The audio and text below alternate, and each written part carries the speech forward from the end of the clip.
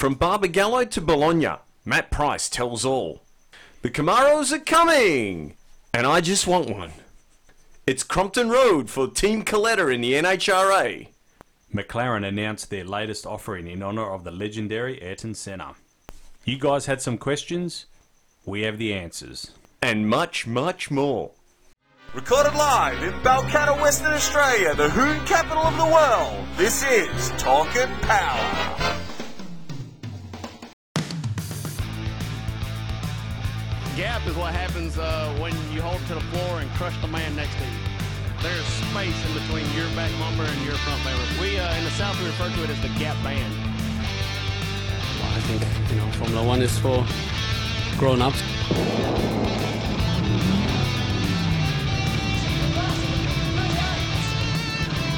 Shut the game on this one, Rex. It's the Bucks Ducks.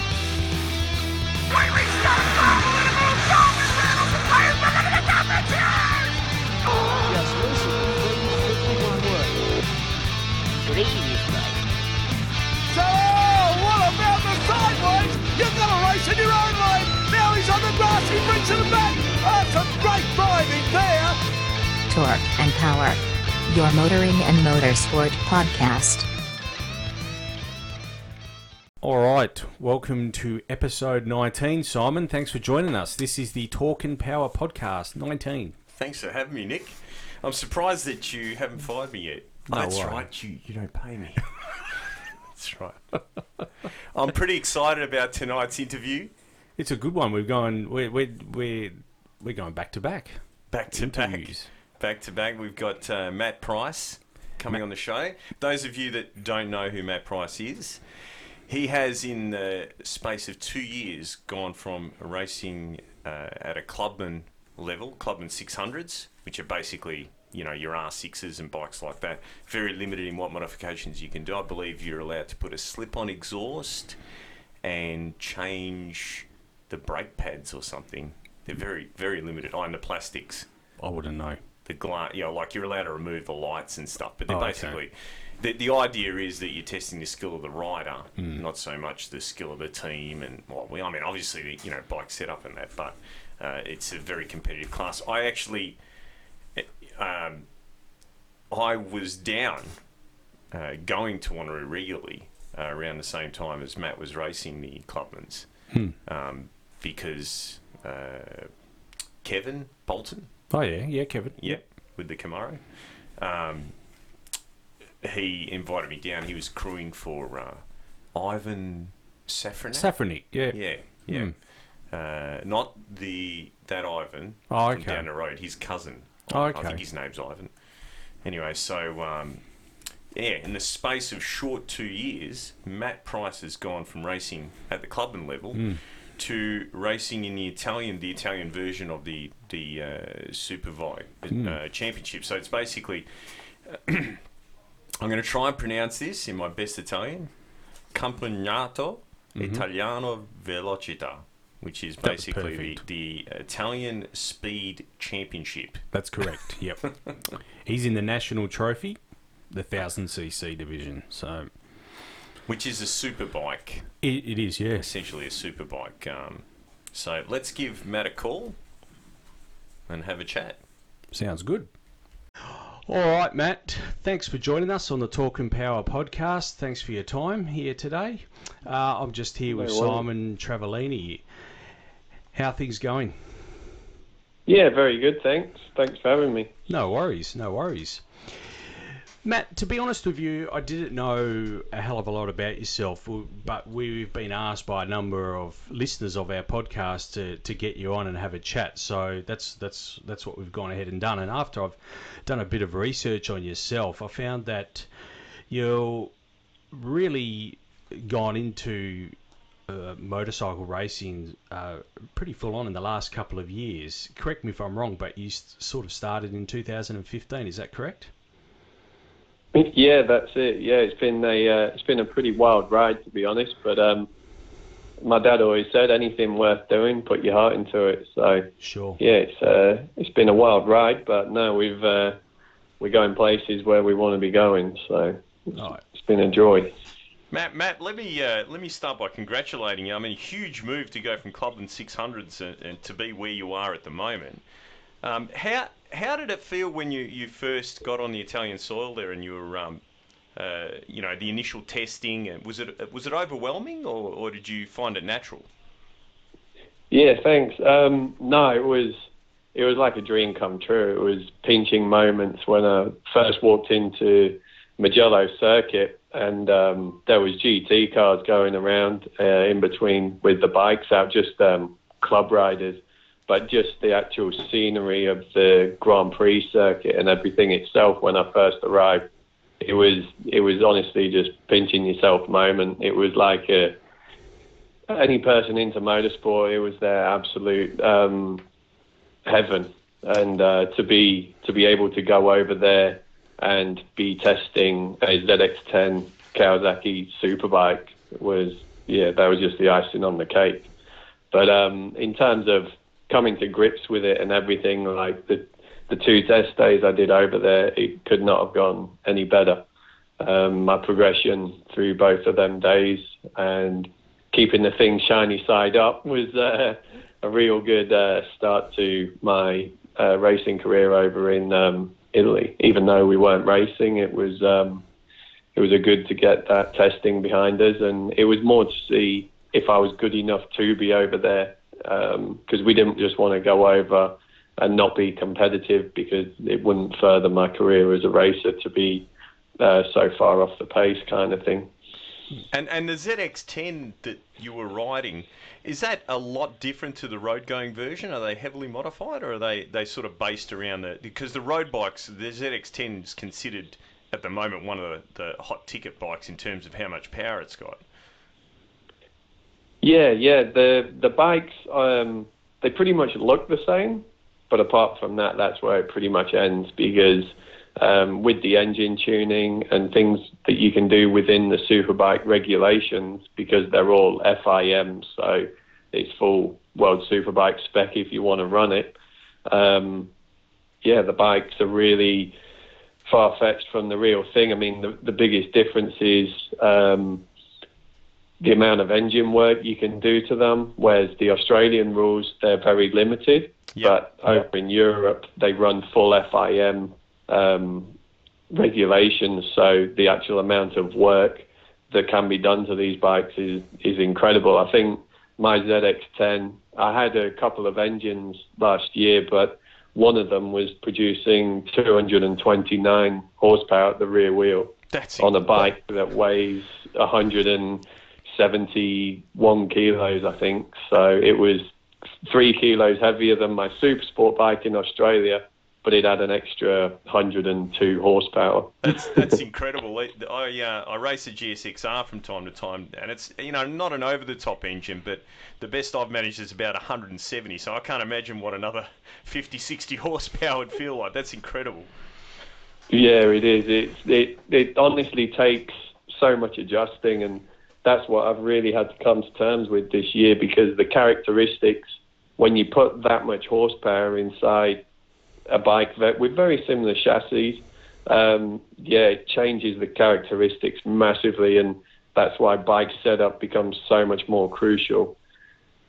Now the King Racing team, they're based in northern Italy. I'm probably not going to pronounce this properly, which is sad because I'm Italian, but Reggio Emilia, is that now? Reggio Emilia. Reggio Emilia, there you go. That's not far away from Modena and Bologna. Yeah, that's right. So that's basically the Detroit of Italy. Yeah. Have you had a chance to go to Ferrari or Lamborghini or Ducati and check out the factories? Yeah, we did actually. When I went over for testing, my 2 test days were split up over a race weekend. So I did 1 day's testing, then it was the CIV final round, and then I had my second test day on the Monday after the race meeting. So just so we weren't in the team's hair the whole weekend, we managed to jump down to Bologna to go to the Ducati factory.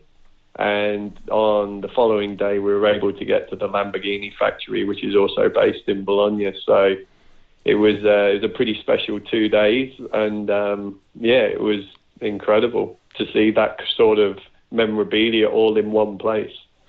You're making us both very jealous at the moment. Hey Matt, I wanted to touch on in 2017, you raced in what the CIV Championships called the National Trophy 1000cc. So, correct me if I'm wrong. That National Trophy's been around for about 11 years or 10 years. So, is that? I guess without knowing too much about it, is that like a feeder group into some sort of other, like into superbikes? Yeah, well, basically, in Italy, the CIV Superbike paddock is full. It's fully subscribed, so guys are competing to get wildcard events into the Superbike rounds, and you're also getting your World Superbike riders trying to wildcard into the championship as well. But because they're not fully listed, there's a lot of opportunity for their big stars of the sport not being able to get on track. So they've developed National Trophy, which is basically it's a feeder group for CIV Superbike, but there's obviously people wanting glory in National Trophy because it's ran on the same weekends with the same teams there and everything else. Because this year, I think we had pretty high hopes of how we'd go, but it was apparent from the first round. I currently had it was 9 permanent World Superstock riders in the championship, and there was wildcards on top of that from World Superbike and World Supersport riders. So just to get a point scoring position, you'd have to be pretty close to world class, with it being on their home circuits as well, which is what I had to learn this year. Yeah, okay. Now 2018, you guys are switching to the Yamaha. You excited about the move? Yeah, I really am, because we didn't have any major issues with the Kawasaki, but just as how the season progressed and the way we wanted to move forward, it seemed the Yamaha, talking to my Dana engineers and the mechanics, everything the R1 package was able to give us would be a step in the right direction with a newer design chassis and things like that. It was almost a no-brainer to go down that road, to be honest. And have you started testing yet on the R1? No, I currently booked to test it for the first time at Jerez in Spain, and that's on the 10th, 11th and 12th of January, so it's only a few weeks away now. Yeah, excellent. So, looking forward, Matt, where would you like to be? Say, 2020, where was Matt Price like to be? On the World Superbike grid, I think, for sure. Okay. And obviously there's been some people that have helped you get there. Is there any sponsors you'd like to thank? Oh, yeah, to be honest, the last 3 years I've had so much help from so many people.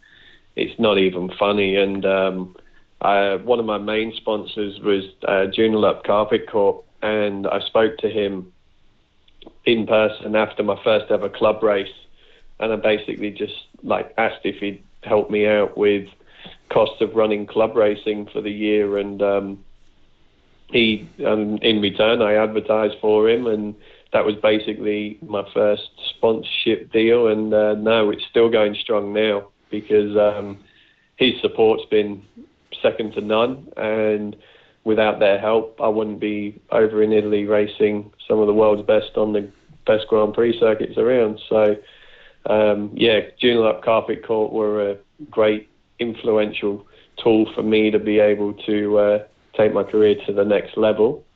I also had Mark Gill from Leading Edge Motorcycle Sport, which kind of brought this whole deal with me going over to Europe, because he was approached by one of King Racing Team's engineers, and basically with results shown and the test got set up and the test went really well, it all just snowballed, and I landed myself on a superbike in Italy, and without his help getting my riding to the level it was at to be noticed by these people, I'd probably still be doing state rounds in WA or nationals in Supersport.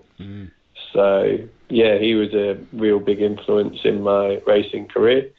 Moto Alliance have always been there from day one. They're basically anything I can't get hold of or my sponsors don't supply, they supply to me. And it's just great having that kind of support, because there was times, especially when we did nationals, we were cartwheeling the bike, learning how it worked, and then we'd have to rebuild it and try and get it out for the next race. And the amount of fiberglass we went through, I think everyone in my family's got fiberglass splinters. But it's been full on. I've had so much help, and I also had Ritondi Leathers. They've been fantastic. I've had custom suits off them the last 2 years, and like I said, I've had plenty of fiberglass splinters, but luckily I've not broke any bones, because their suits have been absolutely top notch, and they've kept me safe and sound even when I've had some of my biggest crashes. So no, without their help, I would probably be in a wheelchair, I reckon. Matt, where can we find you on? I know you got a Facebook page, so it's Matt Price Racing on Facebook. Is there somewhere else where we can find you? Instagram as well, Matt Price Racing. mattprice.racing on Instagram, and at Matt Price Racing on Facebook is where I kind of throw all my videos, photos, and try and get as many people as close to the action as what I am. Sure. And that's where I'm approachable, and I look forward to hearing from you all. Okay, correct me if I'm wrong, but also the National Trophy is streamed over the internet live. Is that correct? Have I got that right? Yeah, it is. All over Europe, it goes through Sky Network, which is Australia's Foxtel. Yep. But obviously, because of the regions, it's sporttube.tv /live, which is just their live channel. And pretty much I post all the links to the racing. So if you've got internet access, you just hit that link when I post it for the race weekends and tune in, and you can watch me live on TV, hopefully at the sharp end this year. Well, I'll tell you, Matt, you've definitely got a huge fan base over here, and it's growing day by day, and we look forward to seeing you win a few races this season, and we'll be cheering for you, that's for sure. Yeah, cool. Thanks a lot for your help, guys, and support. It goes a long way. Thanks for taking the time out for the interview, Matt. Thanks, Matt. Yeah, we really appreciate your time coming on here tonight. No worries. Thanks, guys. It's been a pleasure. Okay, take care. Cheers. Bye. Mate, what an awesome bloke. I can't wait to see him take some podiums this year. Big move to the new Yamaha deal. That should be interesting, and how awesome to be testing in Spain. I know. I mean, that's like the motorcycle mecca when it comes to racing. So he's a good WA boy, Matt. Yeah, and so we want everyone out there, all our fans, to chase him up on social media, follow his progress, and as the live streaming is available. Yeah. I know I'll be watching the races. I will too, actually. And I want to thank Liz. I won't say her surname, but Liz, she knows who she is. She sent that as a suggestion for us to talk to. So many thanks, Liz. I appreciate that. So. Yes. Australia Post. All right. So as we all know, all right, the Camry got deferred because we didn't get our parts in time. I'll talk about the Camry a bit later on. Yep. Because there's been some progress, but I had another Australia Post incident. Mm-hmm. Okay, so we had some parts, valve body and torque converter had to go to Albany, right? And the guy rang up. It was a Friday afternoon. It was actually not this Friday, last Friday. And we packaged everything up. I raced down to the post office, sent it. Yeah, keep talking. What are you doing to the microphone, Nick? It's what? That's much better. Is it? What, is it directional? Yep. Is that right? Yep. There you go. Learn something new every day. There you go. Does that sound much better, everyone? It does. I can hear it. Anyway, so I've boxed everything up. You know, you set these mics up, I did. right? And you even gave me this big spiel about, I've done all the volumes, I've done the levels. Anyway, so boxed everything up, sent it, right? Tuesday, get a phone call from this guy down in Albany. He says, hey, mate, just wondering how we're going with the torque converter and the valve body. And I said, yeah, all sent on Friday. Look, I've got the tracking numbers because we always get tracking, which I think is standard now, right? And I understand why it's standard now. And we also get a signature, okay? So, you know, there's no disputes whether the package got there or not. So I pulled up the tracking numbers. I gave him the tracking numbers and I had a look online. Straight post tracking, punched in numbers. And it says, oh, it's going to be delivered Tuesday. So I said, listen, it's going to be delivered today. You know, check it yourself. He's literally around the corner. Yeah. No worries. Talk to you soon. No worries. So I was in a bit of a rush, right? I walk out the door. This is a couple of hours later. And I notice there's this package, right? Sitting next to the doorway. And I'm thinking, this Australia Post guy is giving me the shits. Because, you know, he's meant to get signatures or whatever. He just dumps the stuff next to the doorway. I pick up the package. Oh, guess what? It's the package I sent on Friday. So it's made it from the Malaga post office to our workshop in Malaga from Friday to Tuesday. So I grab it. I race up to the Malaga post office. And I show him. I said, look, it's clearly marked 2 from, you know, the postcodes on the you know, they print that thing out, right? This guy needs his stuff. He's rung up earlier today wanting to know where it is. What are we going to do about this? What do you think we should do? Well, I think, you know, we should send it express now. Oh, you'll have to pay for that. Right? No culpability, no, right? And you know, she explained it. She goes, look, we're just agents, right? We've got nothing to do with Australia Post. You have to take it up with Australia Post. Okay, so I try to call Australia Post, right? Now, it says that their operating hours, right, are whatever till 6. Okay, so I'm assuming 6 o'clock, got plenty of time. It's Eastern Standard Time because they're based in Victoria. Okay, so Wednesday, ring them up. Going through it all with the chick.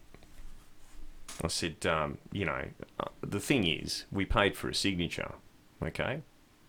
So, can you produce this signature for me? Because it got delivered. The tracking shows, the tracking's weird now because it's delivered and now it's in transit again, right?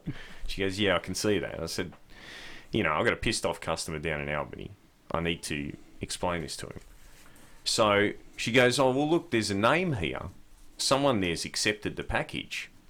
Right? Now, I'm not going to, out of respect, I'm not going to say whose name it was. But suffice to say, I said, well, that's interesting because he hasn't worked for us since the 26th of the 7th. So that's not going to fly very well. I said, I can produce the documentation to show you the you know, the date that he left. Oh. So we'll see what happens now, right? Because this has become a bit of a joke. He took our Camry parts with him over the weekend. You know, I don't know what he maybe took him out, bought him a few drinks. I don't know what the story was. So anyway, so the thing is though, I have noticed that there's a trend that's happened, and it's ever since the Australia Post vans changed their colour from red to the Star Trek blue and white. Okay, Yep. So there's a lot to be said for having your vehicles painted red. That's the moral of the story, okay, for everyone out there. So do you want to move on to the listeners' questions, or do you want to maybe talk we do. about... I want to talk about HSV. Yeah, let's throw HSV in. We'll throw that in. We can get back to listeners. If you're a listener and you had some questions for us, stay tuned. We'll get to them. So we didn't quite know where we were going. Obviously, if you're a HSV fan, you didn't quite know where... I guess there was a lot of suggestion it was going to be Camaro. It's turned out to be that way, but they're also bringing over the Silverado as well as a HSV. Now, they'll still be badged as Chevs because HSV doesn't see the value in badging those vehicles as Holdens. Do you think the Holden name's going to be around for a long time? I think it will be. But why? I mean, no offence to, Holden fans. When we built a car here in Australia, right, it was a cool deal. Yeah. But now we don't. So it's going to be an Opel or a Chevrolet. So they currently bring in the Dodge Ram. That's interesting, isn't it? And that will still continue. They don't feel that the Dodge Ram will conflict with their new... Not at all. Of course not. Not at all. Dodge Ram, Silverado, Elephant Lion. That's a Wogboy joke for anyone out there that didn't get that. What I found interesting was, as I said, they're not going to put the Holden badge on the Camaro or the Silverado. They don't see the value in that. I'm glad. But it never stopped the millions of VE owners putting Chev badges on their Commodores. VE, you're going to stop at VE? They seem to have the majority of Chev VZs as well, I guess. They were putting them on V6s. There's a whole series of YouTube videos, the cartoons and that. Anyway. If you haven't seen that... That is quite funny, actually, that cartoon. That is hilarious. The Cortina. Yeah. Towing a caravan. So, what I mean, I also want to know, do you think... I know the Colorado is a step down, a significant step down from a Silverado. Listen, Nick, I'm just happy that there's going to be something for all those tuning workshops to put a camshaft in. Yeah. Because... I wasn't looking forward to doing converters for all-wheel drive Opels. And, I mean, with what's going on with the... What do they call them? Super Utes. Yeah, the Super What's Utes. super about them? Well, they got a cape with an S hanging out of them or something. Can you imagine, like... yeah, okay, mate, yeah, so what do you got? Well, I've got a turbo diesel Triton. What are they? Is Mitsubishi in on it? Yeah. Mitsubishi is actually the first I'm thinking to about putting to a cam in it. Do you do a high stall for a Mitsubishi Triton turbo diesel? So I'm glad we're getting the Camaro. I'm devastated we're not getting the Corvette. Yeah, I think that's a mistake.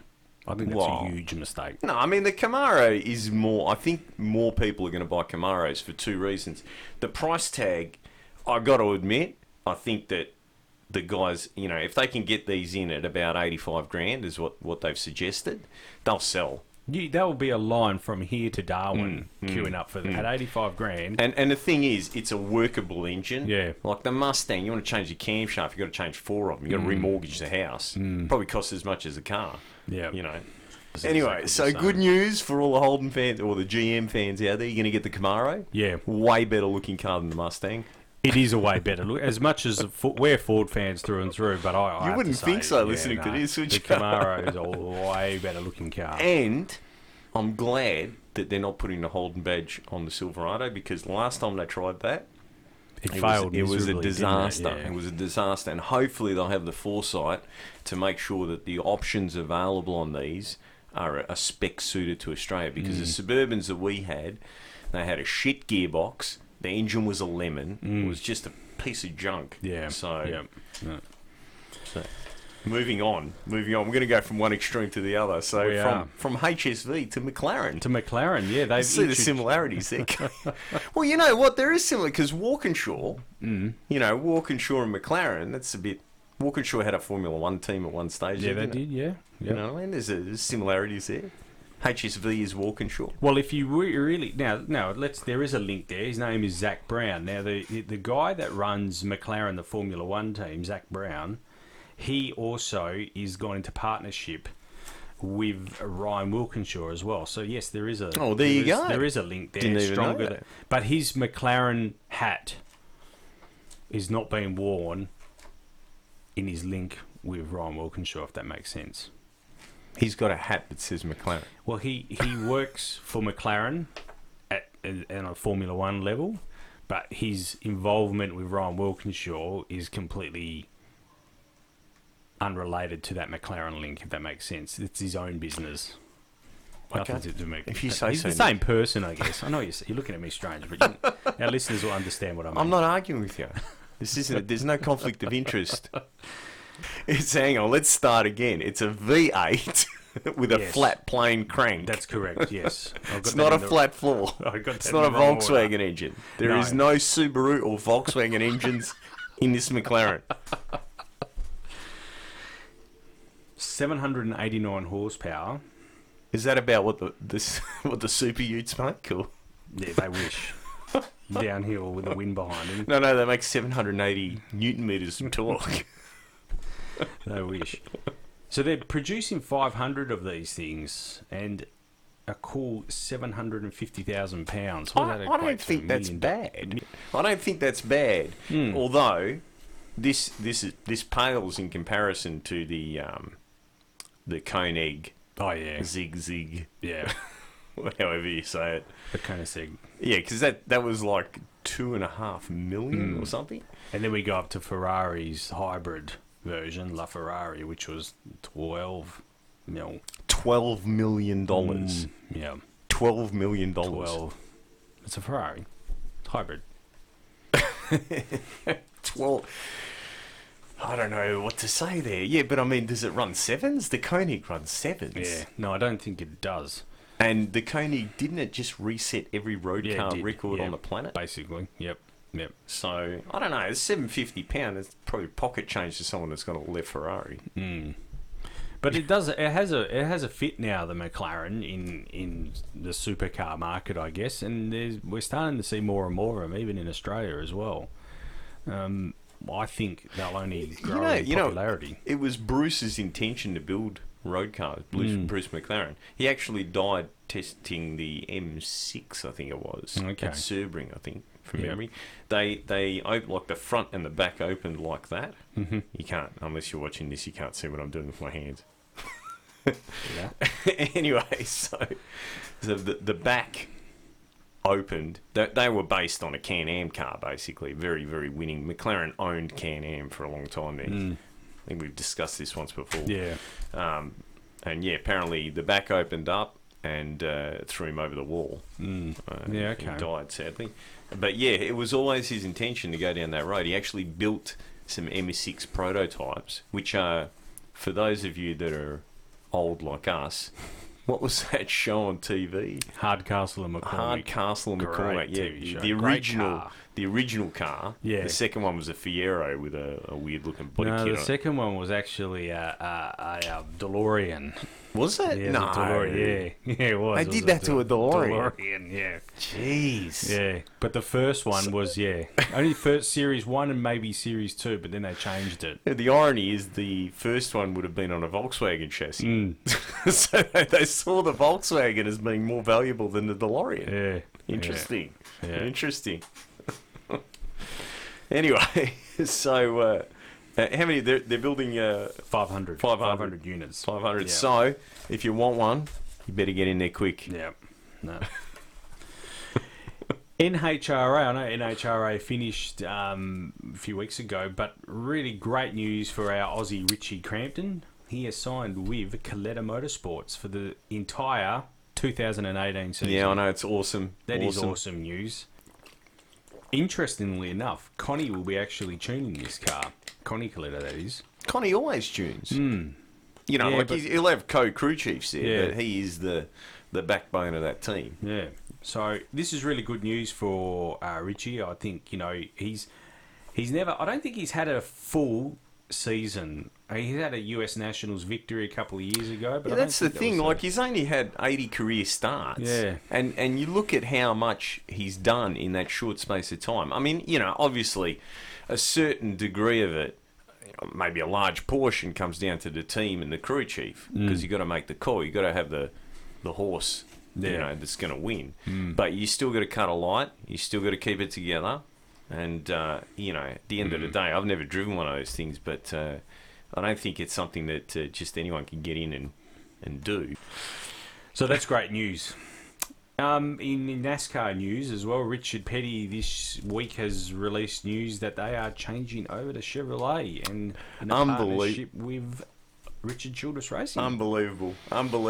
How many years has he been Chrysler's Well, he was Ford for a few years. He was Ford since 2010, but he was Chrysler prior. Well, he was always been Chrysler He was that. the Chrysler. So you'd think if he was going to switch, he'd switch back to Chrysler. Yeah, no, he's gone. Well, this partnership with Richard Childress has obviously made it difficult for them to go any other way. And also next year in the top tier of NASCAR, they are changing to Camaros, funnily enough. Really? Yeah. So the Impala has died. It's gone. Yeah. Gone skis. Okay. I always question. I sedan. agree with you entirely. I always question when they made the change many years ago to what we would call a 4-door car, why they picked the Lumina and then the Taurus. The Taurus. That was a shocker, wasn't it? It had really good aerodynamics. Though. Yeah, the Fusion and now. In recent years, the Chev teams were Impalas, which just failed to hit the mark in the US. That Ford had the ugliest front end I've ever seen. That whole Mondeo look is shocking. Yeah. The only thing it kind of looks alright on is the trucks, the Ranger and that. But it's an interesting time. So that I've seen the ZL1 in the 43 livery. Looked quite good actually. So I think that's a big step forward for NASCAR in their change over to Chevrolet or Camaros, more importantly. All right, we do have some listener questions here. We're only going to say first names because we don't want to use surnames. Okay. I'm going to start with... We'll start from the top? Yeah. Marty. Yeah, Marty's making a valid question. Jeanette goes, "Hi guys, I love the podcast." Thanks, Marty. Did you put that in, or did he? No, he actually said that. I am cut and paste here. I'm going to not. I find finding info on and history on West Australian drag racing really difficult. So hearing you guys talk about it with all your knowledge is super interesting to me. My question for the podcast is, where are the real Nitro funny cars? I remember seeing Chemical Warfare, etc. at Kwinana when I was young, and these Aeroflow Outlaw class just aren't the same. What are the difference spec-wise, and what are the chances of seeing those cars or Top Fuel back in Perth? Keep up the great work.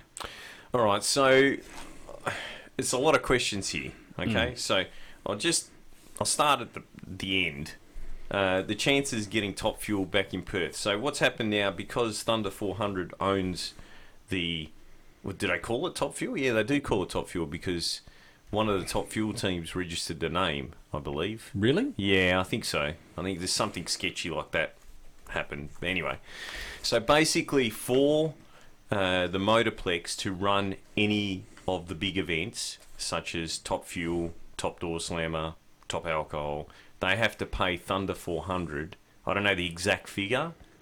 And then Thunder 400 will come out here and will allow them to host the event, basically. Yep. So that's where we're at the moment. Obviously, you need to get the money from somewhere. And the track is currently running at a loss. And eventually the state government, is going to... Well, I mean, they're going to sell it. That's the truth of the matter, if it hasn't already been sold and we just haven't been told about it. So it may happen. Whoever takes over the track, may have a better strategy to get the crowds down there. The big problem we've got at the moment is we're just not getting the crowd numbers. And if we can't get the people through the gate, we can't put money in the till. If we can't put money in the till, we can't pay for these sorts of things. But they're around, they're floating around on the East Coast, and, chances are maybe one day, maybe next season after, we might see Top Fuel again. As far as the Outlaw versus the real Nitro Funny cars, the main differences are the supercharger and the size of the fuel pump. The rest of it's pretty much the same. We don't run the American rules over here, so the American rules are limited to a 21 gallon, I think 20 or 21 gallon fuel pump. The Cowan rules, and that's what they are because he's made the rules up and Andre's just signed off on it. They're allowed to run a 34 gallon, I think it is. Yep. The superchargers in the American Nostalgia Nitro Funny cars is a 671 standard helix as it is over here, right? They're not allowed to swing the timing over there. We run all sorts of ignition control modules, etc., etc. Now, so that's basically what a nostalgia car is, and obviously, they run, some of them run the earlier bodies, but you're allowed to run the late model bodies under the Australian rules. The real Nitro Funny cars, they run a 1471 non-helix supercharger, way bigger supercharger, moves a lot more air. Okay, the fuel pumps, I couldn't tell you how big they're running now, because so basically Nitro carries its own oxygen. The more nitro you can shove in that engine, the more power it's going to make. So I believe they're well over 100 gallons in the fuel pumps. They run 2 fuel pumps side by side. They're massive fuel pumps. And because of that, you can get a lot more volume, and you've got a bigger supercharger, so you can get more in there, and you can make a lot more power. So these things, I would estimate that your Nostalgia Nitros make somewhere around a 3600 horsepower, somewhere around there. To run 540s, that's kind of, where I would expect maybe 4,000, around there. The real Nitro Funny cars make about 10,000, so double and some. Yeah. The Nostalgia cars, most of them run a 2-speed transmission with what they call a Crowler glide clutch, which is basically a big centrifugal clutch. Not a lot different to what you'd find on a go-kart, to be honest with you. It's just it uses clutch discs and floaters rather than 2 big shoes in a drum like you'd see on a go-kart. But they work the same way. You rev it up, it gets to a certain RPM, and it starts to, the fingers throw out, and they start to apply the clutch. And they run usually a 2-speed transmission, whereas the real Nitro Funny cars run like a 10 or 14 or whatever stage clutch. So it's just slowly burning the clutch up as it goes down the track. So basically, there is a throw-out bearing, which is kind of like, in your manual car when you push down on the clutch pedal. Well, there's this thing called an air cannon that's connected to that, and it basically finds the friction point and slowly slides it out. And as that's sliding out, they're pushing more fuel in. They're moving the timing around to control the power. And as it gets towards the end of the track, the clutch finally locks up, and they've got all the fuel going in there, and and that's the thing. Yeah. So that's why there's about a second difference between a nostalgia car and a real car. Will we see him back in Perth? Well, I believe Mark Sheehan's car is still going. The Chemical Warfare car is around, but they've also switched to nostalgia cars or car. And I believe Mark's switching to nostalgia car. One thing that I will say, I don't know if I'm allowed to let the cat out of the bag, but I'm going to do it anyway. I seem to do it every episode. So I believe that the Southside's car, Lloyd and Graham's, will be making a return. Oh, really? As a nostalgia car. That's my favourite. Is that? Yeah. There you go. It's obvious. I don't know if it's going to have Southside on the side anymore. They ruled the roost, those guys. Yeah, they were pretty cool. Lloyd, I always right out the back door. I always hold Lloyd with the highest respect. I don't know if Lloyd's involved. I believe it's Graham and like I said, I don't know if I'm allowed to let the cat out of the bag, but I believe Matt Treasure.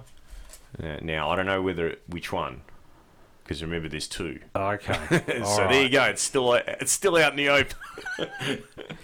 Can I say something about the Jones? I went to the 1998 Nitro Funny Car Championship. Jesus, you're showing your age now. I went with a whole lot of mates. Actually, it was a great weekend. It was a weekend down at Ravenswood, and Graham and Lloyd Jones, that they won the meet, as we know. And I was there, but I bought the video at the time, and I've watched that video time and time again. And right at the end, because Green Man, he lost, and he's congratulating Lloyd and Graham Jones and Dobbo there, and Lloyd Jones goes right out the back door. And I say it all the time, right out the back door. So anyway, there's a bit of history for you. So that's that car. They've kept that car, have they? I thought that car. Look, a lot of people have. I know this for a fact. Have approached Graham over the years, saying that they're going to buy it, and they've all fallen through. You know, it's been there. If anyone had showed up with the cash, they could have bought it. So I don't think that car raced much after 2000. It did a fair bit of match racing with Green Man and a few other guys, and the other guy, Powerball, Gary McGrath. Yep. But I don't remember seeing it much. I don't. Correct me if I'm wrong. I actually don't even remember seeing it at the Motorplex. I could be wrong. No, I don't think it ran at the Motorplex. So that would be great. That's really good news. I think, look, the nostalgia deal, I don't know. The bottom line is this, Marty. It's very, very expensive to run a fuel car. I spoke to a few guys. This is a few years ago. So I was having a crack at Door Slammer, and you know, and this is. I'm going to say this. I know I'm going to offend a lot of people, but I'm going to say it. This is typical of what happens when you're racing a blown alcohol deal. You can't get it to run that good, so you decide to switch to nitro. Right? He said that. This is common. This is common, and I went through this. So we were going okay, but you know, we weren't setting any records, and it's easy to say, oh, you know, we've only got the early cylinder heads, and our car's not that, you know. But it is what it is. At the end of the day, there's a group of people at the pointy end, just like there is in MotoGP and V8 supercars, and then there's everyone else. I was in the everyone else category, so. So this was a few years ago, and I had a meeting. I'd spoken to, there was a car for sale, and I'd spoken to the crew chief. He was flying over to Perth on business, and I had a meeting with myself, Rory from Speed Talk, who, you know, if I ever went down the road of running nitro, he would be the man that I would be getting as a crew chief. And yeah, we sat down and had a chat, and I was thinking about selling everything and stepping into a nitro deal. And back then, you were looking at $14,000 per run. Wow. Right? So you're probably thinking, how do you come to that number? Well, this is how you come to that number. You get about 4 runs out of a crankshaft. You change the rods and pistons every lap. You check them, you measure them, and you might run them again. The big teams in America don't. They throw them in the bin, right? But, you know, over here we kind of try and use them for a bit. You melt everything every run just because the exhaust gas temperatures are so hot. So the exhaust valves and stuff, you know, like you're going through checking how straight they are and throwing them away and whatever. So that's what it works out to. The clutch discs, you burn up, you know, a heap of clutch discs. It's expensive. So if you think about it, I don't know what the prize money is now, but it used to be 10 grand to run top fuel, right? And even if you did the minimum amount of runs, you'd have to do 1 to qualify, right? And then 3 if we had a full field to get to the finals, right? So, you know, that's a $50,000-$60,000 weekend to race for 10 grand. It's just not feasible. Yeah. You know, so yeah, it's a hard deal. I mean, I love the real Nitro Funny cars. There is nothing on the planet, you know, like these things. Yeah, they got the header flames and they make a bit of noise, but man, you know, you go and watch those videos of when they just blat the throttle, and you know, it's just I know that every time I have brought anyone down to the track and a real nitro car has been running, or a real top fuel car, because we're going to have Nostalgia Dragsters soon. Oh, really? Yeah. It's just around the corner. I think there's about 4 in Perth at the moment. They all go, oh my God, I have never, because you can block your ears all you want. Right? You know, you're going to feel it. Body. You're going to feel it through. It's incredible. And you think about it. You got over 1,000 horsepower per cylinder punching out of that tube. Yeah. You know, and it's no wonder that when they drop a cylinder, they change lanes, because there's just so much pressure coming out of it. So, I don't think we're going to, sadly, I don't think, and I've got to be honest with you, I don't know how many years the sport's got left in it worldwide because, you know, you think about what we do and it goes against everything that is out there at the moment. We're trying to burn as much fuel as possible in the shortest amount of time. It goes completely against convention. Yeah. You know, we're all about green and hybrid and electric power. There is a really cool video. If you get a chance, there is a cool video of the world record for an electric dragster. And it's shot from behind the roll cage, the cockpit, I guess, looking down over the motors. And the motors are eating themselves up and self-destructing as they're going down the track. Now, I watch it and I think that's pretty cool, man. That is cool. not a lot different. I've seen that video. It's pretty, you know, it is. It's pretty cool. It's not a lot different to watching a fuel car because essentially when you're seeing, you know, blue and white flames, the white's titanium. So that's a valve, right? And the blue is the head gasket. That's copper. So you see him doing all that crazy stuff. And that's the thing. Don Garlett's actually, he's going for the world record, right? Yeah. With his electric dragster. And he talks about the last season that he raced and how he built these beautiful motors and he didn't hurt any of them. But he also only qualified at one meeting, right? Because you essentially have to push these things to the point where they're squashing the bearing, where they're eating themselves up, where they're killing themselves. And that's where the expense is, right? And when you try and limit something, it doesn't work. Yeah. It just does not work. It does not matter how you limit it. There is always going to be someone out there that's got a big checkbook and he's going to buy his way around it. Yeah. And that's just the way it is. And the thing is, with Top Fuel in America at the moment, you've got all these, you know, billionaires basically, and they've got mates that own these companies that throw the sponsorship money around, and you know it's working for them. We're not like that over here. We're very toffee-nosed. You know, our big corporate businesses, you know, want to sponsor things that are family-orientated. I mean, the thing is, right, can you imagine now if we had the reverse gears from, you know, when we first got into drag racing? You know, these girls would get out there wearing practically nothing to guide the cars back. And it was a real bloke show. Really, you know, the guys went there for that reason. Now it's family.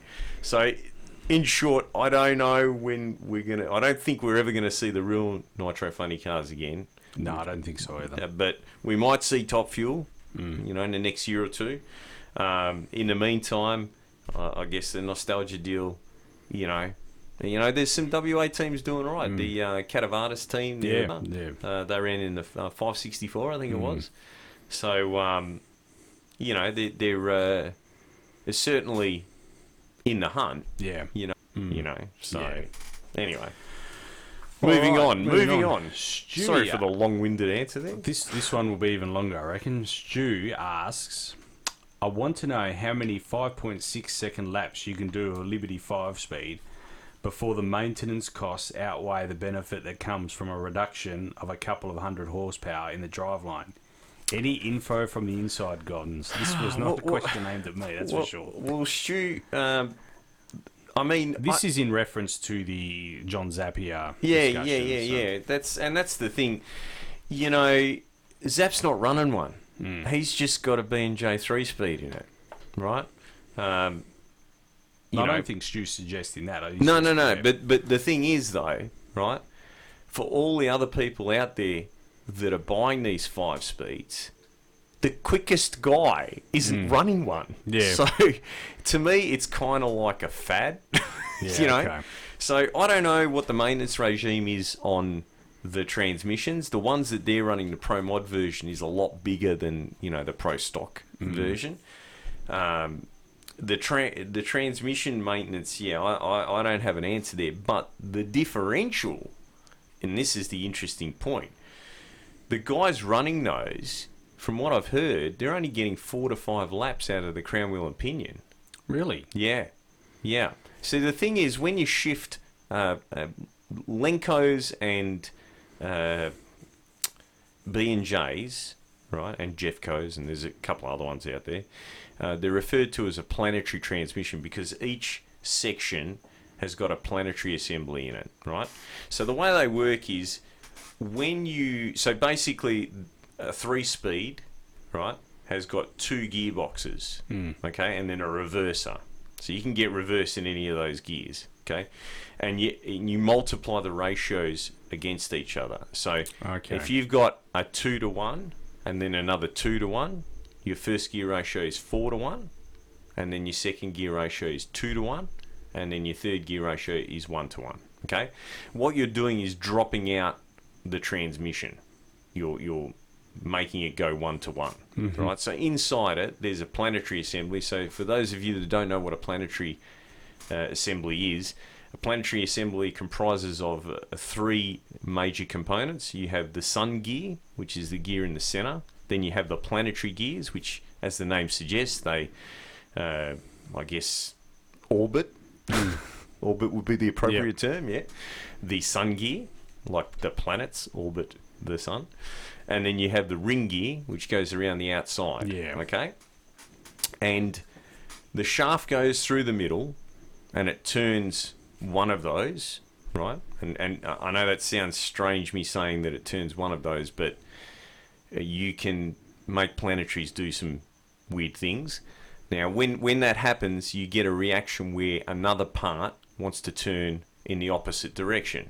Right, so they have this thing called a sprag, which is a one-way clutch, right? And you'll hear them talk about when they get really bad tyre shake, that they break the sprag. And, you know, interviews, especially years ago, the sprags have come a long way in the last probably 10 years.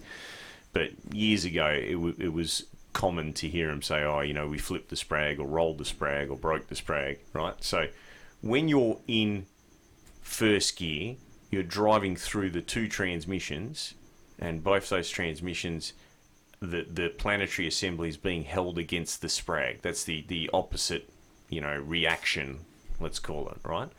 When you shift to the next gear, there's a set of clutches in there, and they clamp together. And what they do is they lock the input shaft and the output shaft of that gearbox together. So it goes from driving through the, let's say, 2-to-1 ratio, and it becomes 1-to-1, right? So you drop off that gearbox. Now, there is a fair amount of friction while you're not in the gear, right?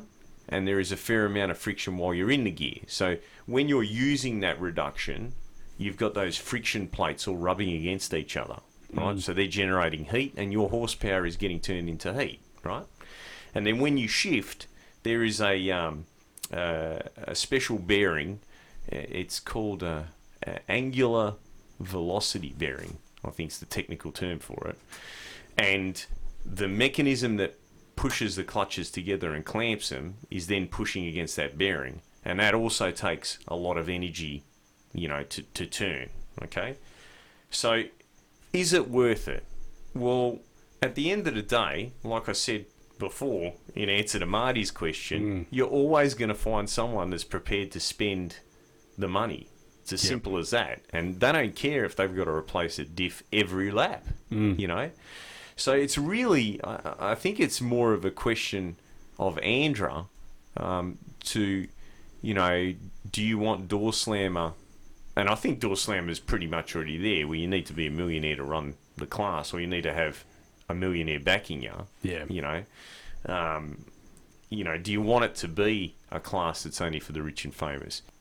Look, if it was up to me, I would, you know, I mean, all they've got to do is say you're only allowed this many gears, or it must be a planetary assembly, but they're not doing anything about it. They now, this is another thing too, because a while back, one of the teams tested, so a Hemi's got a 4.8 inch bore spacing, so that means from the centre of the bore to the centre of the bore is 4.8 inches, and a team tested a 4.9, because that's what, you know, you can buy 4.9, you can buy 5, you can buy up to 5.3, right? Okay. So a team tested a 4.9. Now, the reason the 4.9 is significant, like why that number is significant, is currently we run a 4.467 inch bore, right? And a 4.9 allows us to go to 4.5 inch bore, right? Which is just a nice, piston forging that's easily available. Yep. And that lets you take a little bit of stroke out of the engine and just makes everything a bit nicer, a bit stiffer, So a team tested it and they went fast, but they also went fast with their 4.8 bore spacing engine. So it's not like the engines are any bigger, because as they go bigger in the bore, they go shorter in the stroke, right?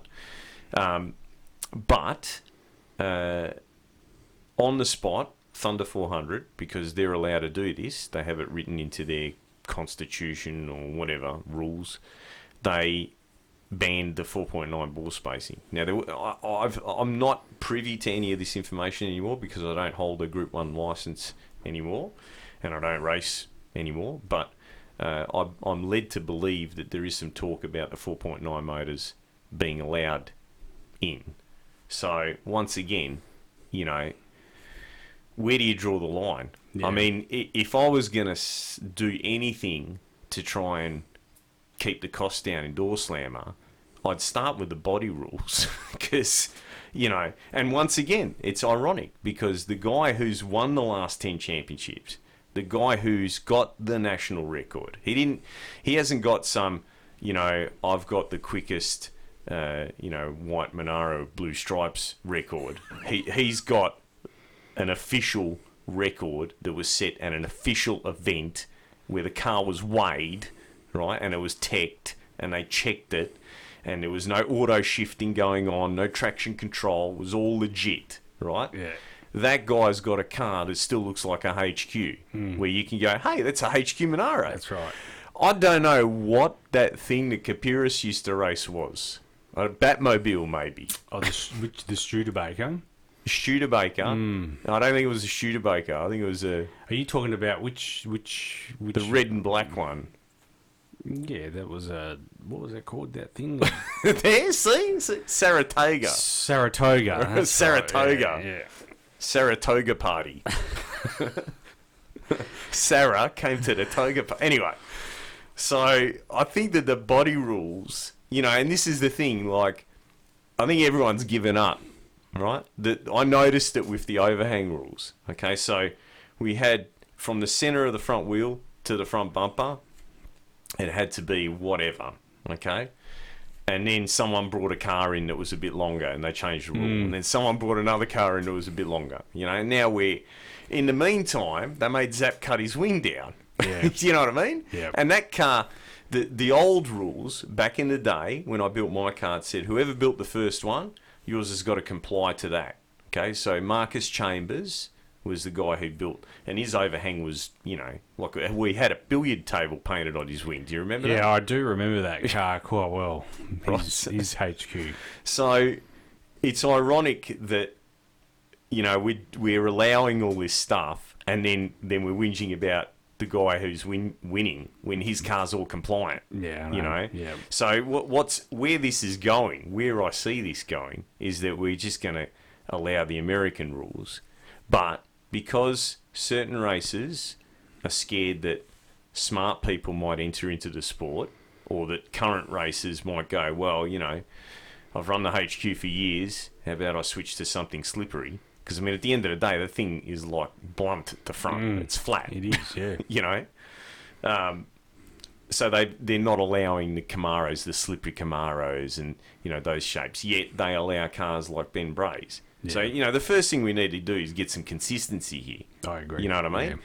So we either go back to proper Australian rules, right, which said that if it was a current model car, the body had to be standard. That's what the rules said. I'm sick of listening to the bullshit about what the rules, because I built a car to those rules, right? Or if it was a pre-70s car, or 71, right? I think the cutoff is 72. 72, yeah. Actually, I think it is. So 72 or older, you're allowed to chop the roof, and you're allowed to do this, and you're allowed to do that, right? I'm cool with those rules. But where we are now and where we're going, who knows? Who knows? I think at the end of the day, it's a case of the squeaky wheel gets the oil, right? Except in this case, the wheel has pockets full of money. And as it rolls and squeaks a lot, it's throwing a lot of this money around. So, yeah, I I don't know what to say, Stu. At the end of the day, the guy who's got the national record, he's not running one of those liberties. So if these other guys think that it's worth changing a diff every... probably what's going to end up happening is that Zap's going to continue winning. I don't know. Maybe these other guys, they've gotten lucky at a couple of rounds now, right? And we've got Spinozzi coming in too. Yep. So either Zap's going to continue winning and these guys are going to get the shits and leave, right? Or they're going to make it that expensive that there's going to be Spinozzi and Moitz racing and everyone else is going to quit. Yeah. I don't know. Maybe we'll start a new class. We'll call it Junior Slammer or something. Junior Slammer. Maybe we'll go back to calling it Top Door Slammer. But anyway. Once again, sorry for the long-winded answer. All right. Thanks, Stu, for your question. Mike, it was more of a statement. I've replied to Mike as well. He said the podcast keeps stopping. I'm assuming, Mike, you're playing it through the Facebook link. If you do that, it does stop. Yes. So we've had this discussion, Mike. I've told Nick about this. Okay, so all I can suggest is that you copy and paste the link and put it in another browser, or just get it directly off our website, or go to iTunes. I'll look at... It seems to be browser orientated, but anyway, I want to put the link up on our Facebook page so that people know that that there's a new episode out. But I think what you need to do is right-click on that link, paste the link, copy and paste the link in another browser. Or you could just go to our website. Or go straight to our website instead. Which for some reason Nick doesn't like me saying that. Yeah, go straight to our website. John wrote, great podcast, guys. Now, what's the link to the Mechanis radial tired kit video spoof? I've replied to John as well and sent him the link. Thanks, because I've been asking you for that link for ages. I tagged you in it ages ago, but No, I you did. didn't. I did. So I'll tag you in it again. It's hilarious. Tim McCannis at his best. His finest work. The last question was, again, a statement. It was from Jamie, young Jamie. He said the Western Nationals is an Andrew event with record setting like normal guys, Sportsman Summit and 400 Thunder. So now this is interesting. I read this in the notes, and firstly I apologise because I didn't. No, I think think it was me. I think it was whoever, me. Yeah, it was me. But the thing is, though, so if you're running Top Door Slammer, right, Thunder checks your car. Yep. Right, and Andrew checks your car if it's an Andrew event. Okay. But Andra can only stop you racing if you've got a safety issue, if it's an Andra event. Right? Thunder check the car for legality for the class because they can change the rules without notifying anyone. Well, I don't think Jamie's statement was in relation to that. No, he's relating to Group 2 and Group 3, I would imagine. Correct. Yes. Yeah. Yeah. So I was actually, we've had a few discussions about this around the shop because, we've got a lot of cars that are record contenders and everyone's very confused now as to what record is what, because if you race at Sydney or Queensland or Willowbank, it's IHRA. So, and, Andra has... This track's a quarter-mile track.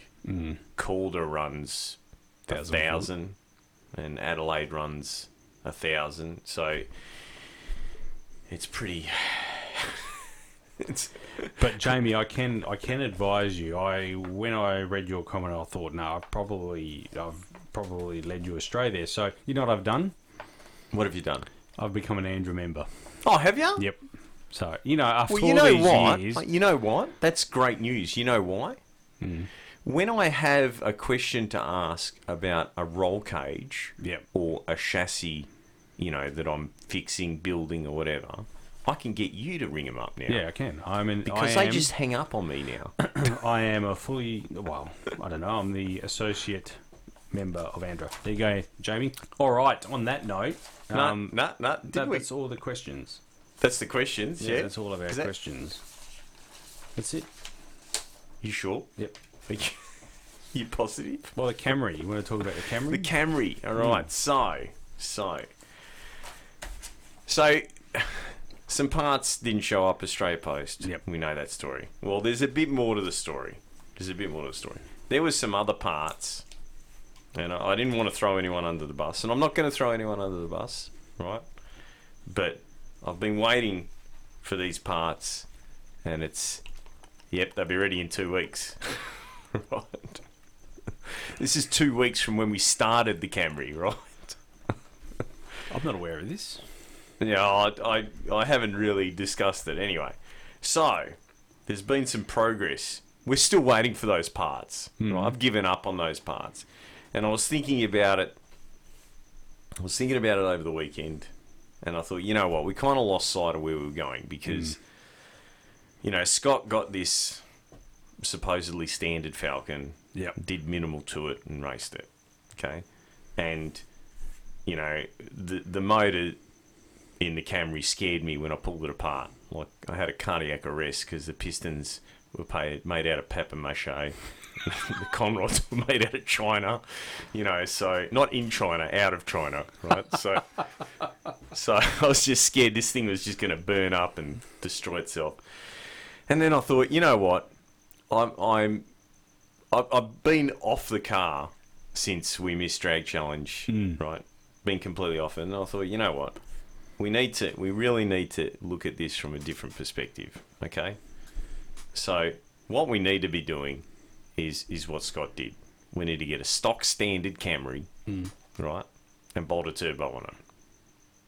Oh, really? That to me, that seems, what we should be doing. You know what I mean? So, geez, we have gone the wrong way around with that. Yeah, we've gone a long way. Long way. Long. What's going to happen to that Camry? Anyway, so obviously the manifolding that we made up, you got to drop the cross member to fit it because it's the joys of working on an east-west front-wheel drive car. So the boys dropped the cross member today, right? And tomorrow night, Dave's coming. I expect you to be there, and we're going to try and bolt this turbo on this dead standard Camry engine. On that one out there. And see what happens. Yeah, right, okay. And if it blows up on the dyno, well, it wasn't meant to be. But if it makes it off the dyno, we'll have some action sooner than expected. Well, there you have it. That is a bombshell, that one. And if it runs faster than the Falcon, we're heading straight across the Nullarbor. Watch out, Scott. All right, talking about the Camry, thanks to our sponsors, All Fast Torque Converters, SCM Performance. Listen, seeing as we're going to wrap this thing up, right? I want to hear in from our listeners. What should we do next? Should we do a Commodore with an LS in it? No one's going to say that. What? Well, yeah, that's been done to death. A Commodore with an LS. I know, but it's like it's trendy. No. No. What should we do? Let's hear some suggestions. Let's hear crazy. Think of the crazy things that we do. I'm right into this electric thing. Yeah, but let's get the Camry done, and then we can throw that. Well, you know how much planning's involved in these things. Yeah, true. You know what I mean? True. If we start getting some suggestions now, by the time the Camry's finished. Good point. Yeah, you're right. You're right. If you do have some suggestions, throw us. Well, we're going to get everything and anything under the sun. You know that. Oh, you need to start a post so people could just post on there. Comment below. What's next for Talk and Power? All right. Thanks to our sponsors, All Fast Torque Converters, SCM Performance, BG Mechanical, Keys Transmissions, Monster Torque, Overboost, Mach 1 Air Conditioning, Benzene Detailing, Challenge Batteries, OTR Tyres, WA Suspensions, Shift Kits Australia. And thanks to Matt Price for coming on the show too. Big thank you to Matt for coming on the show. That was much appreciated.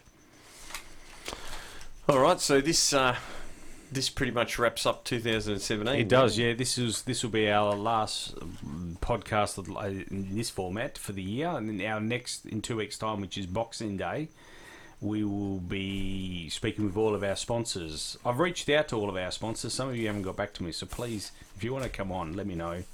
I'll work around you. We'll talk over at night time, during the day, whatever it may be. Just let me know. Nick's lonely. Needs company. So yeah, if you can get back to me, that'd be great. Some of you already have, but yeah, just need to catch up because we're going to do a sponsor special for Boxing Day, and the 2 weeks after that will be a best of. Were you doing a Jeff Fennick impersonation? It did sound like that, didn't it? My neighbour talks In the like me, that. in the me. Some of yous, mate. some of yous, get back to me in the me. Fully sick, mate. All right. Thanks, Simon. Thanks for all your help this year, and thanks for your support of the Talk and Power podcast. Thanks for having me, Nick, and hopefully, if I can get you motivated, we'll have a proper studio next year. Yeah, I'll be I am motivated. You're not motivated. I am. What are you saying that for? I'm extremely motivated. So yes, You sound it too, don't you? I'll get the studio happening. We got a light now. We got a light. We got a I we got forgot a to turn it board. on. Yeah, I know. Well, that's I forgot to Your turn it on. your wife always says that. No, she came in last time and said, "Don't forget to turn the light on." Yeah, I forgot to turn it on. Whoops. Anyway, never mind. All right. Thanks, Simon.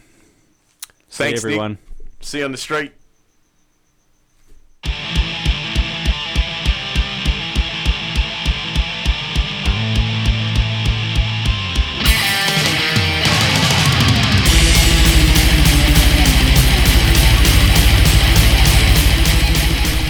Talk and Power stresses all characters and events on this podcast, even those based on real people, are entirely fictional. All celebrity voices are impersonated poorly. We do not encourage street racing or the use of turbochargers.